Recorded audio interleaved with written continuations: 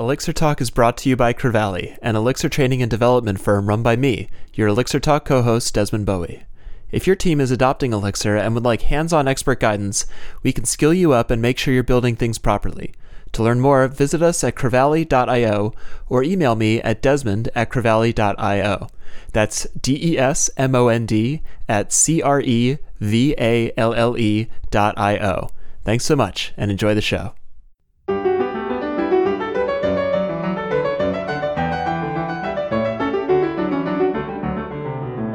Hello, friends, and welcome to another episode of Elixir Talk. My name is Desmond Bowie, and I am joined by my British co-host, Chris Bell. Hello, American co-host Desmond. What is up, Chris? How you doing? I'm doing good. I am fully in the process of writing my talk for MPEX LA. It's coming right up. I know, and it's slightly terrifying that I am only a few slides in, but it will get done. I wish you could see statistics on like when speakers prepare for their talks. Yeah, I mean, I'm one of those people that I'll start thinking about it a month in advance, and I have the outline all mapped out in my mind. It's just actually putting it down to paper, you know, or in this case, slides. But it's one of those things where I tend to always put it off until the absolute last moment because I'm a terrible human. So. Well, I think it's also like any other piece of art where it's not always done.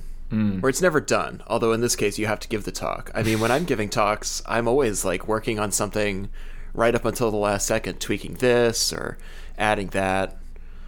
No, definitely. I'm also very happy that you called it art. So, I do like to think about my keynote slides as being artistic. So I feel very happy about that. Well, good. We have the highest standards at MPEX. I know. I'm trying to add all those whooshes, that magic move all over the place. So, well, and part of the fun thing about this conference is thinking about the fun stuff that we can do. One idea that actually didn't make the cut was we were looking at having a moon bounce. Can you explain what a moon bounce is? A moon bounce, for those of you who are never children, is a large inflatable rubbery structure that you jump on and it bounces you up. It could be a the trampoline. Shape of a castle. It's like a trampoline, only it's inflatable. Oh, a bouncy castle. Yeah. We call it a moon bounce in America. Oh, wow. So actually, I had no idea about this. I think probably people think this is rehearsed, but honestly, I had no idea that that's what you called it. And I'm in full shock over here, Well, unfortunately, it did not make the cut because they have to have these loud air compressors to pump the thing up. Right. And we decided that would interfere with the piano player. Yeah, I can't really imagine the idea of hearing a really nice jazz pianist and then over the top hearing this loud compressor noise. It probably doesn't quite meet with the vibe, does it? Yeah, it's cool though because the venue is a warehouse space in downtown LA. Oh, so we have 30-foot ceilings, exposed rafters. We certainly have the room for it. That's cool. But just didn't work out. And there's a disco ball, right? There is a disco ball. Does that mean we're going to be discoing? Perhaps. We're still working that part out. I see. Well, I just look forward to the idea of you and I getting down, busting some moves, Oh yeah, there is a dance floor there that we might take up or we might leave out in case someone feels the urge to dance about programming. Where is the after party? I'm hoping there is one. It's going to be nearby at a bar that we haven't selected yet. I know. Stay tuned. But LA is funny because so we started the MPEX conference in New York a couple years ago, and this is our first one in LA. And in New York, you walk everywhere, and we would have the after party about 5 or 6 blocks away. In LA, you generally drive places, so we're gonna find. I mean, it'll be something nearby in downtown. But we found actually a drink that one of our other organizers, Troy, suggested. It's now I can't remember the name, but it's a purple drink, some kind of martini with creme de violette, I think. Oh yeah. Yeah. So we'll do something. Troy's going to be completely devastated at the fact that you forgot the name. So. Yeah, I know. Apologies to Troy on Desmond's behalf. Troy has a podcast that he does on drinks, because Troy makes drinks. Makes very good drinks. Yeah, so we should have him on sometime to discuss drinks. Definitely. Because if there's one thing that we like, besides Star Trek, it's drinks. Yes. I think we're very cliched. Maybe. No, I'm okay with it. I've come to accept it at this point. But yeah, I mean, so we're only like 5 days away from the conference. Yeah, depending on when this episode comes out, it's going to be this weekend, Saturday, February 10th. We have a couple tickets left on sale on our website, which is mpex.co/la.html. Chris will remind you not to forget the HTML. Don't forget the HTML. Yeah, tickets are on sale there, and we also have a couple tickets left for the trainings on Friday, the day before. I'm leading a basics training for folks that are new to Elixir, and we have core team members Andrea Lepardi and James Fish doing a training on property-based testing, gen servers, and a couple other TBD advanced Elixir topics. So it's pretty cool to have 2 core team members in one place at one time. So this is your chance to skill up with them. Definitely. And if you don't recognize those names, you might know their handles a bit better. Fish Cakes and What You Hide. So yep. You've probably seen them all over the Slack, all over the GitHub. So it's going to be pretty cool that they're doing the training. Mm-hmm. Yeah, I'm psyched. Really looking forward to it. Yeah, same. So what have we got on the docket for this week? Elixir Talk. We have a couple of questions. Let's see. The first one is a question from GitHub user C. Clark, who's curious about managing multiple versions of Elixir. Reading through the question here. So if any of you are curious, we take questions from our GitHub repo, which is github.com/elixirtalk/elixir talk. So open up an issue and we'll get to it. And C. Clark comes from the Scala JVM world, dabbled in Ruby and Python, and is used to a couple of tools for managing versions there, and is curious about what the situation is with Elixir. There's a few options. There's KeyX, XENV, and ASDF, and is just curious if there is something that people have settled on that hasn't really been announced everywhere. So, great candidate for an Elixir Talk discussion. Definitely. I'll jump in. So I'm a huge fan of ASDF. ASDF is a pluggable version manager that basically has a plugin-based system so that you can add different languages. So at this point, they have a full range of support for Erlang, Elixir. Mm-hmm. They also have support for Ruby, for Node. I think it's Go as well. Can't remember. But you know, on my team, what we use is ASDF. It basically creates a .tools version file in the root of your project. And then when you jump into that project, you can just run ASDF install. It will install those dependencies. It will manage everything for you, and everything's good to go. So just to add a bit about Erlang and Elixir versions. You do have to depend on both of those things, if you didn't already know this. So in Erlang, you have to depend on an OTP version. So the current one is 20.1, I believe, as of today. And then you also have to have an Elixir version. And right now, 1.6 is out. Woo! So If you haven't listened to the podcast with Jose where he talks about loads of that, go and listen to our previous podcast, because it's an hour long and it's awesome. And he is a great person to talk to. So little self-plug, but well worth it. But yeah, so you generally you have to map your Elixir version to what's out in Erlang as well. So the Elixir versions will work with older versions of Erlang and OTP, but you need to be careful about that as well. And really, you should keep thinking about upgrading your version of Erlang and Elixir to get all the speed benefits, security benefits, and everything, like every other language, really. Yeah, I've been using ASDF for a couple of months, and it's very clean. It's very easy. Set it and forget it. I mean, don't forget that you have to upgrade, but just use the tool and don't look back, I would say. One nice thing about Elixir as a compiled language is you don't have to deal with the gem sets that you would have when using RVM or these different gem files, and I have conflicting versions of my system. How do I know what to use, and blah, blah, blah. It's nice because you have all these dependencies built directly into your project, and you handle them on a, I guess, project-by-project basis. You upgrade versions, blow away your build directory. This has come up for me a couple times in the last week or two. Make sure you blow away your _build directory, and then recompile, and then you should be good to go. Yeah, I mean, I think I ran into a slight issue with installing Erlang 20 on my Mac, which is running whatever Sierra, I guess, not High Sierra. And what we ended up doing was, like, I found an issue on the ASDF Erlang page and followed that, and someone had done like a slight fork. There was some like C dependency that was missing or something.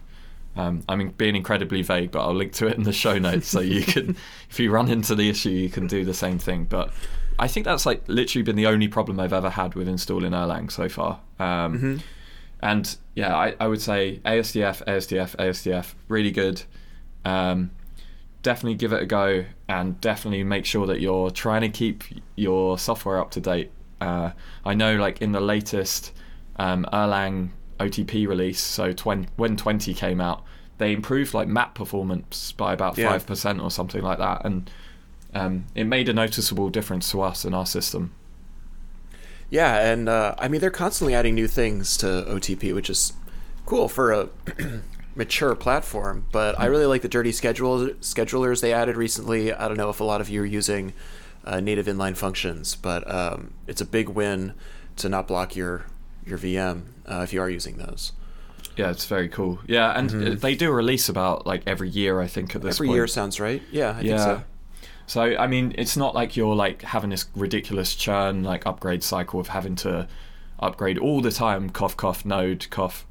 But, you know, it is like, it's one of those things that you still need to do. And I think Elixir does a really good job of talking about what's been deprecated and, you know, adhering to actual kind of SEMVer versioning.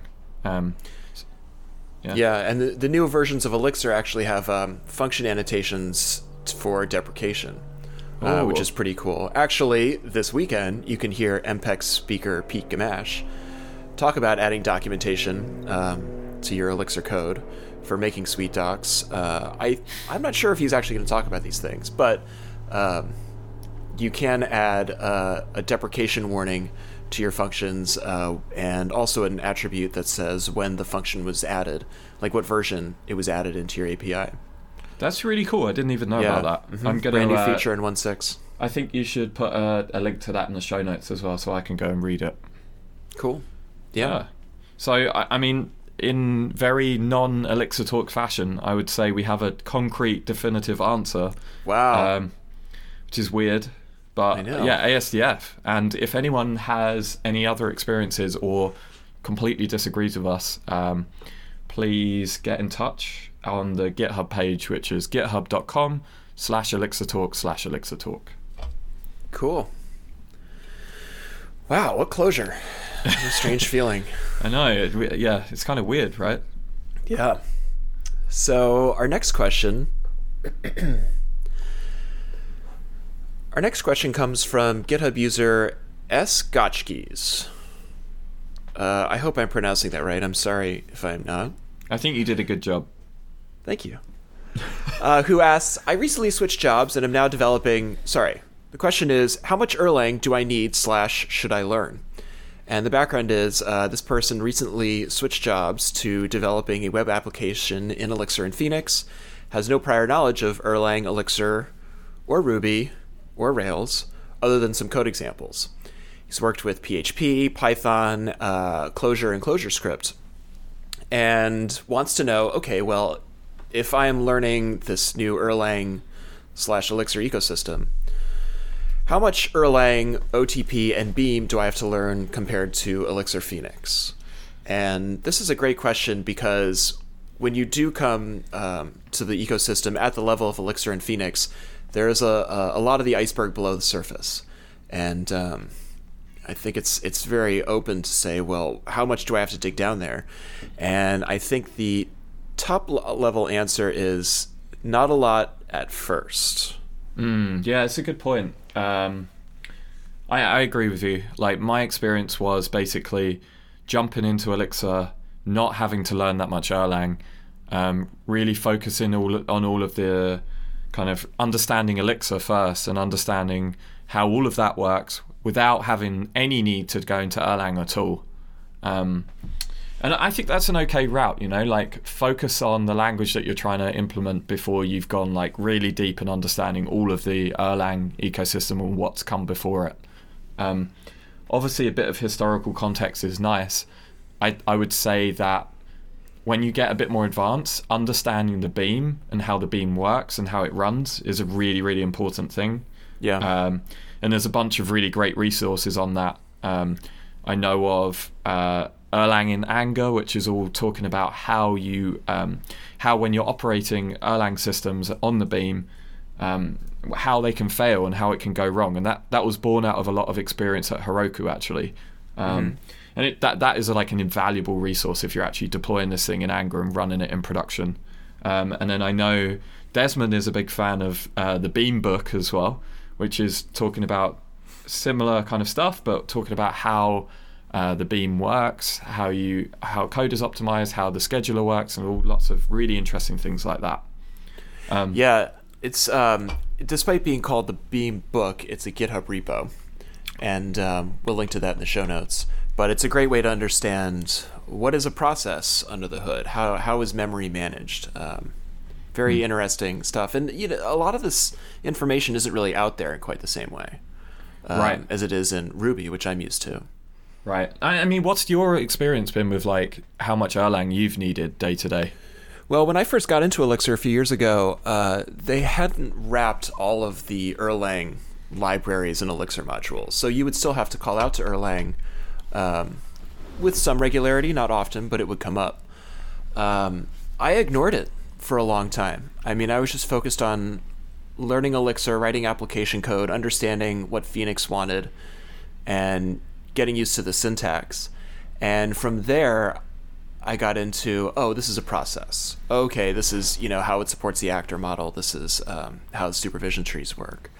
And then I learned, so that was more learning OTP, and I would kind of dabble in Erlang from time to time because the docs are, a lot of the docs are written in Erlang syntax. They haven't ported that to Elixir.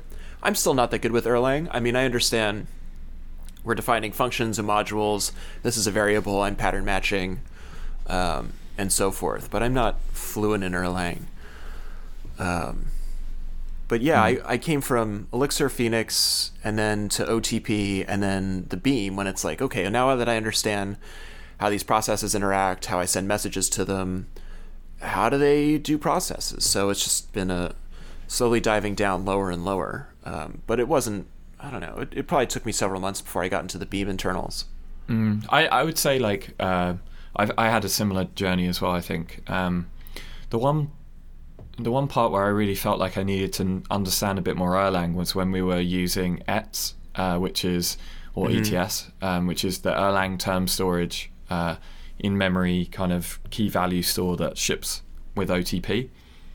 And there was no great Elixir wrapper for it, which meant that basically to use it, you had to dig through some Erlang docs, which is okay, like there was a bunch of examples online. It was fairly okay to get up and running. There's some weird intricacies with the syntax at time and what it expects. Like you often can't pass it at binary. You have to turn it into a char list, if I remember rightly. And then, I think the worst thing is when it goes wrong and basically like the error you get out is like argument error, and you're like, what? And there's like no other insight into why that happened or where that happened or anything. So you're effectively just like, at that point, just playing around with different combinations until you can get it to work. But I think that was like my worst experience with it. But other than that, I've had to use the first in first out queue that Erlang ships as well, which is very, very useful. And there's no Elixir wrapper for that. And I think it is much easier to learn that stuff once you're comfortable with Elixir syntax and basically what it's trying to do and how it will get there. it's easier to learn Erlang when you know where the syntax is going and what concepts it's trying to get you to do. Yeah, no, it's a good point. Yeah, I think starting there is a really good idea. I mean, I would say, like, you don't need to go... I think there's obviously inherent value in understanding Erlang as a language, like, even as an Elixir developer. I would always say that, like, it's good to understand where these things have come from and understand the context and things like that. But, like, I don't think you have to start there. I think that it's worthwhile doing once you're a bit more familiar with Elixir itself and the processes, and as Desmond said, like, understanding OTP. But every time I describe to anyone about learning Elixir, I always talk about these two different humps in your journey. So you have the initial one, which is just understanding the language and the syntax and all of those kinds of things. And I think the next one that's really, really important is thinking in processes and how you start to imagine designing software systems that are process oriented, and really thinking about these independent processes that talk to each other via message passing, and kind of adopt that kind of mindset and gem servers and all the rest of it. And I think at that point is kind of a logical time to dip your toes a little bit more into Erlang, right? Yeah, I think so. And then as your app grows, is when you can really dig into the Beam. Yeah, I mean, definitely. Certainly if you're curious, then dive in. But I don't think you really need to know how it works until you run up against the allocated process limit, or the memory, like the atom table limit and things like that. Yeah, which most of your apps will not bump up against. But once you get under serious load, you have to start tweaking things. That's when you need to know how it works. Yeah, and I mean, there's always exceptions to this as well, I guess. Like, if you're dealing with, like, very high performance systems in the beginning, then yeah, maybe it's worth you looking into how the Beam works early on, so you understand it, and how you know how you can optimize it as well. But yeah, other than that, I think the other time where I actually had to get a bit more involved in understanding like the Beam and also just Erlang is all around when you're producing releases with Distillery. Because you have to start to understand some, like, weird system start variables, and you end up with this layer where you're kind of interrupting with more of the, like, lower level code that is generated from the compiler, and especially when you're, like, packaging a release up. Yeah, and understanding how it bootstraps an application, sets up a master process and supervisor, and then eventually boots your application. Yeah. And then reading the debugs when it doesn't work. Like the Erlang logger, the error logger that comes. I mean, it's good. Like, you can read it, but it takes a while to get your head around it sometimes. Pages of tuples. Yeah. And then tracing that back to, like, what actually happened and what caused it to not start. Yeah. I mean, I guess that's like something worth adding to this, which is, like, you know, Elixir is a language that's written out of a bunch of macros and compiles down and runs on something else, so you're always going to have this weird, like, interrupt at times. And I think they've done a fantastic job of making that as smooth as possible, but you do always end up with this like, a certain point where you're like, what's going on? You know, and, like, something's crashed and you're like, why did that do that, or why didn't that start, or what's this error, you know? Yeah. So, sounds like we have a bottom line. How much Erlang do I need, or should I learn? Some. Some. You'll know it when you need it. Yeah. No, I think that's a nice rule of thumb, definitely. Yeah, and I think that, like we said, there's probably exceptions, but I think that's a good rule of thumb there. Cool. Yeah. So we've Pretty got time good. for one more. Yeah, we're on a roll. Let's keep it going. Okay, let's do it. So the third question of today is thinking functionally, and that's from Mario Zig. So he says, if you guys have come from an OO background, I'm interested to know how the transition went.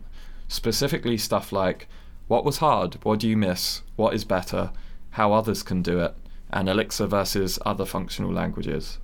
So I know both Desmond and I have come from an OO background, so I think we have some experience with this. Yes. I do. Although I'm one of those people that after I've done something, I forgot what it was like to not to know it. But I can remember my early experiences coming into Elixir, and I started with Phoenix. I got the Programming Phoenix book, and they walk you through an example of building a YouTube commenting system, I think. You pull in a YouTube video, and then you can add real-time comments. And the first thing that struck me was that I had to pass the connection struct to all of the functions in my controller. And coming from Rails, I was used to that being in the background, and I thought, God, this is really annoying. Why do I have to keep putting this thing everywhere? I wish I could just store it somewhere in the background and access it when I wanted. And the variable immutability. So I would assign something to the connection, like set a user in the session, but then I wouldn't save that variable or return it. I would assign it and leave it there and then return an original version of it, which was not mutated, which did not have the thing I dropped in. And so I was always wondering where my user sessions were going. So getting used to that was a bit of a hurdle. I wouldn't say it was a challenge. It was just more one of those, like, set the bookmark in your brain that this is how it works. And now it's second nature to return the variables that I've been mutating. And I've really come around on passing the con into these controller actions because I've gotten used to this, the paradigm of being explicit and passing everything you want into a function and then knowing what you're getting out of it, I think is a much better way to program. Right. I know. Yeah, I definitely agree with you. I think that, thinking about functions as just something that takes in data, transforms it, or does something with it and spits it back out is like it's such an elegant model to think about data flow in your application, and just think like, yeah, this thing comes in, whether it's a con or whatever it is, you just do a bunch of work, you're transforming data, and data goes back out.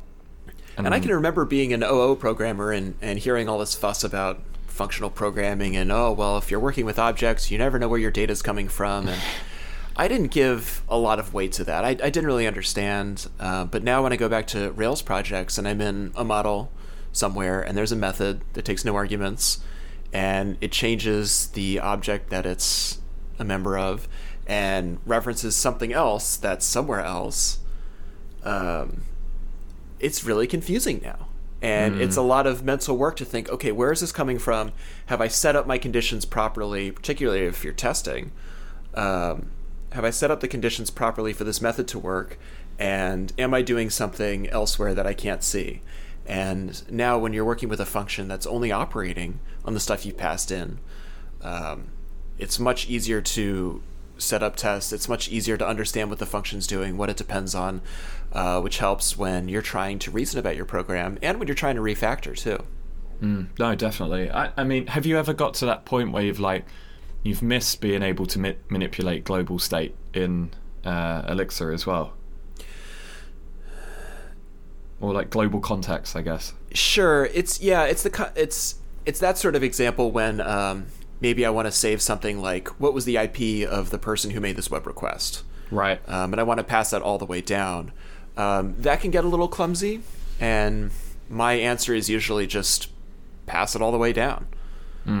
Because in the long run, it's easier to think about as opposed to spinning up an agent or something and stashing it there and then killing the agent at the end of the request. I feel like that's cheating. Yeah, I mean, I actually had that exact scenario where we were doing our audit logs where it would start with a web request, right? So you'd say, like, give me the request ID and the IP address of the person making the request. And then it would get passed down through all of this service layer. And then after all of that, there would be an asynchronous kind of creation of this audit log entry. And, this is all kind of coming in on a single process because of how Phoenix works with Cowboy, and every single person on there is a different process, effectively, every request. So what we ended up doing is actually, instead of passing that context the whole way down, what we actually did is just put it in the process dictionary, which is probably a bit of an anti-pattern, but there is an escape hatch if you need it. And I think I don't think like everyone should think like, oh god, I need to do this, I need to do it like that because it's better or something. But like, you still have this ability to have global state if you need it. And in our case, it made most sense because we're effectively like 7 layers deep before the time where we needed to set this data. Maybe we should have refactored away from that. Maybe that was a smell in itself. But, I think that's the only time where I've been like, oh God, I really, really need to do this like global state or process state effectively. Mm-hmm. Yeah, I've seen that pattern before using the process dictionary. A challenge there is you don't want to put a lot of stuff in your process dictionary.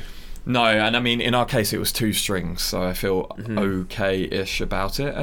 And yeah, I mean, I definitely, like, we were all debating it at the time. The PR, like, had a bunch of comments on it because everyone was like, yeah, are we doing this right?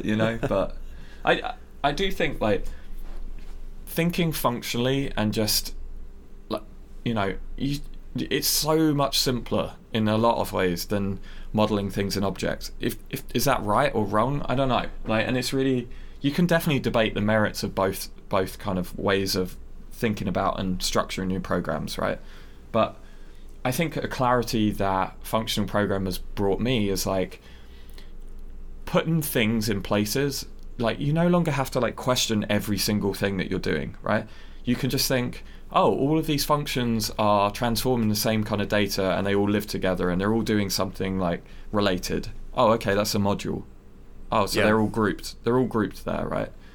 And instead of like these convoluted design patterns where I was like a huge fan of like Gang of 4 kind of things. And I honestly, like, I believed in that way of trying to produce software systems. But it felt like we had to interject all of these rules around like how to do it right just to stop us doing it wrong. And in that way, like, maybe the approach was wrong in the first place. But then you hear like small talk people and they're like, no, it just everyone else is doing it wrong.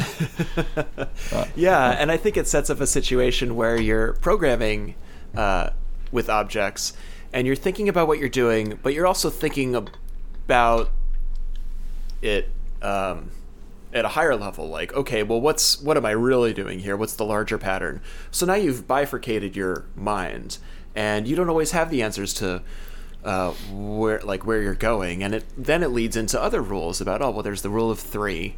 Yeah. That says when you refactor something, and I have seen heated arguments about when it's appropriate to refactor something, like, oh, we haven't used it 3 times. Oh, but we're clearly doing this pattern. Heated arguments burn through a lot of client cache.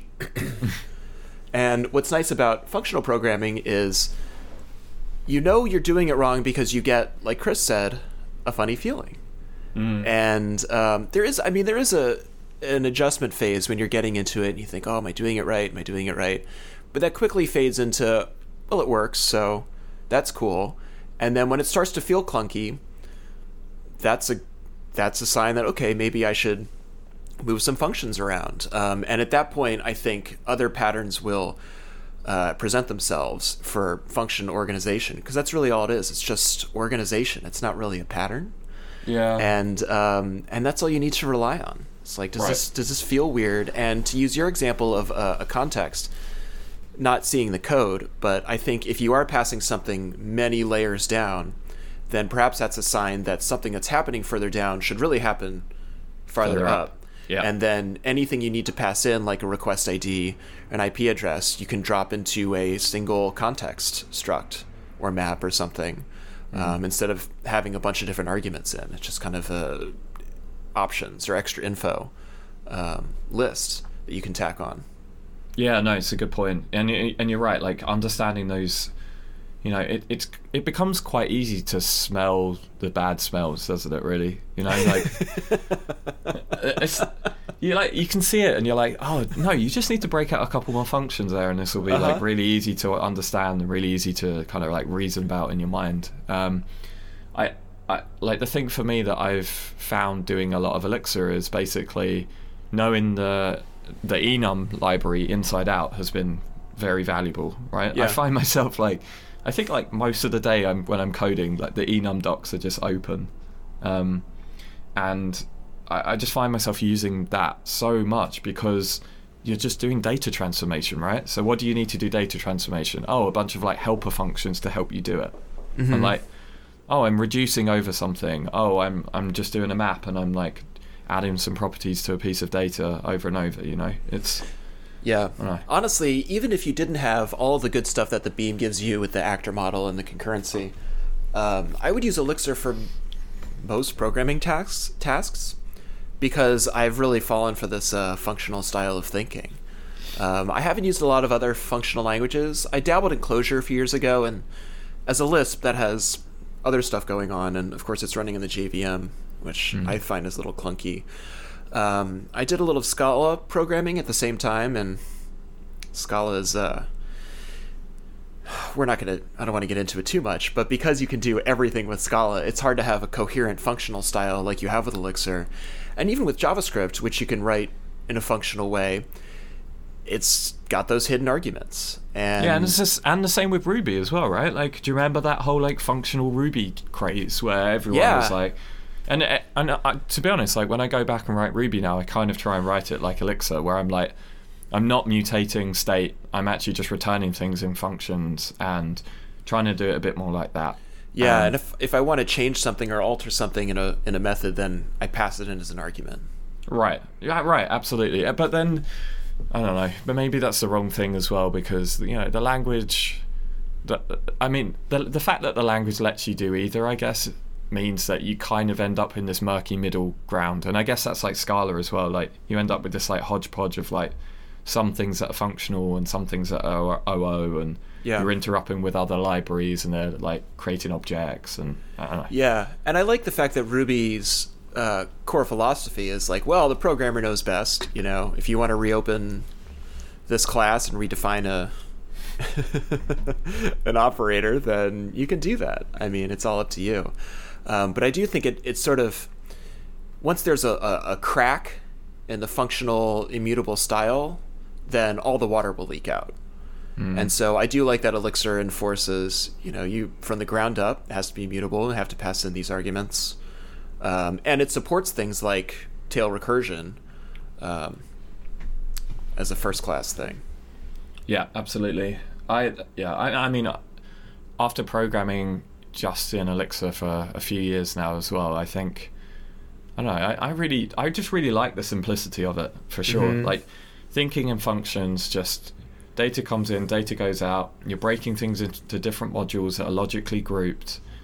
I mean, there are some patterns that I think we're introducing as a community as well. I look at Phoenix and I think about context, and I think about that being a pattern for sure. But really all that is just, again, logical grouping of things, right? Yeah. Under a namespace.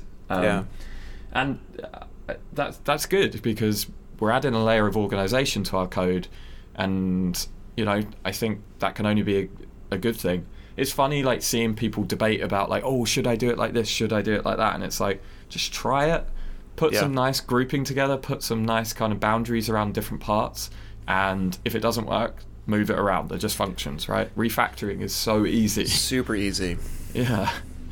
Yeah. I know. And then that's been, like, eye-opening for me. And my team as well. I think, like, having a bunch of other people who've come from, like, Python and Java kind of backgrounds, like, when they get it and they're like, oh yeah, this is a lot easier. and that explicitness is really powerful. And sure, people get frustrated in the same ways that you did as well, when you were talking about, like, oh, sometimes the explicitness is kind of annoying, and you kind of want to do, like, you want some extras in the language sometimes to just help you out a little bit. Like, I really like decorators, and I really like that pattern. I kind of wish the language had first class support for it, but at the end of the day, it's just function composition, and you can do that in other ways. I do think it's a great way to represent entities in the real world, which is really what programming is about. Right. Things are happening all at once. The car is trying to start at the same time that the rain is trying to fall, and I think starting is not a property of a car. It's an action taken on the car. And yeah, my brain is very used to this now, and it feels very fluid. It feels like there's not we'll call it a real world programming impedance mismatch. It just feels much smoother. So I would not want to go back to object-oriented programming. I mean, I will still use Ruby for scripts or something, and maybe roll up a couple of objects for for some basic simplicity. But any serious project, I would use Elixir for. No, I understand that. I'm definitely there as well. I guess that's why we host a podcast about it. Yeah, that's probably true. I mean, if we weren't in bed with this, then we should find other jobs. Yeah, definitely. Yeah. So hopefully that answers the question a bit there as well. Yeah, and I can remember, this is contradicting my first statement, I can remember being just an OO programmer and not seeing what all the fuss was about with these functional loudmouths on the other side of the fence. And having crossed over, I would recommend it. Give it more than a day, and I think it will really, really help your code. Definitely. Cool. So, wow, I mean, it's an exciting week. Yeah, 3 questions. That's the first. 3 questions, and then some of you will be lucky enough to hear Chris talk some more this weekend at MPEX. Sorry in advance. Don't be sorry. Chris is a great speaker. Hopefully. Yeah.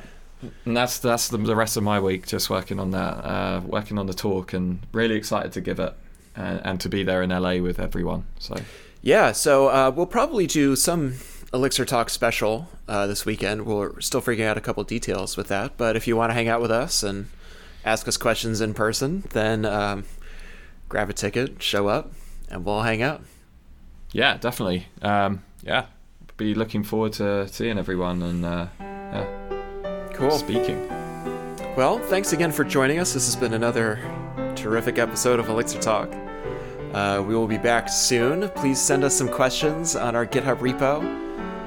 And until then, keep elixiring. Keep elixiring.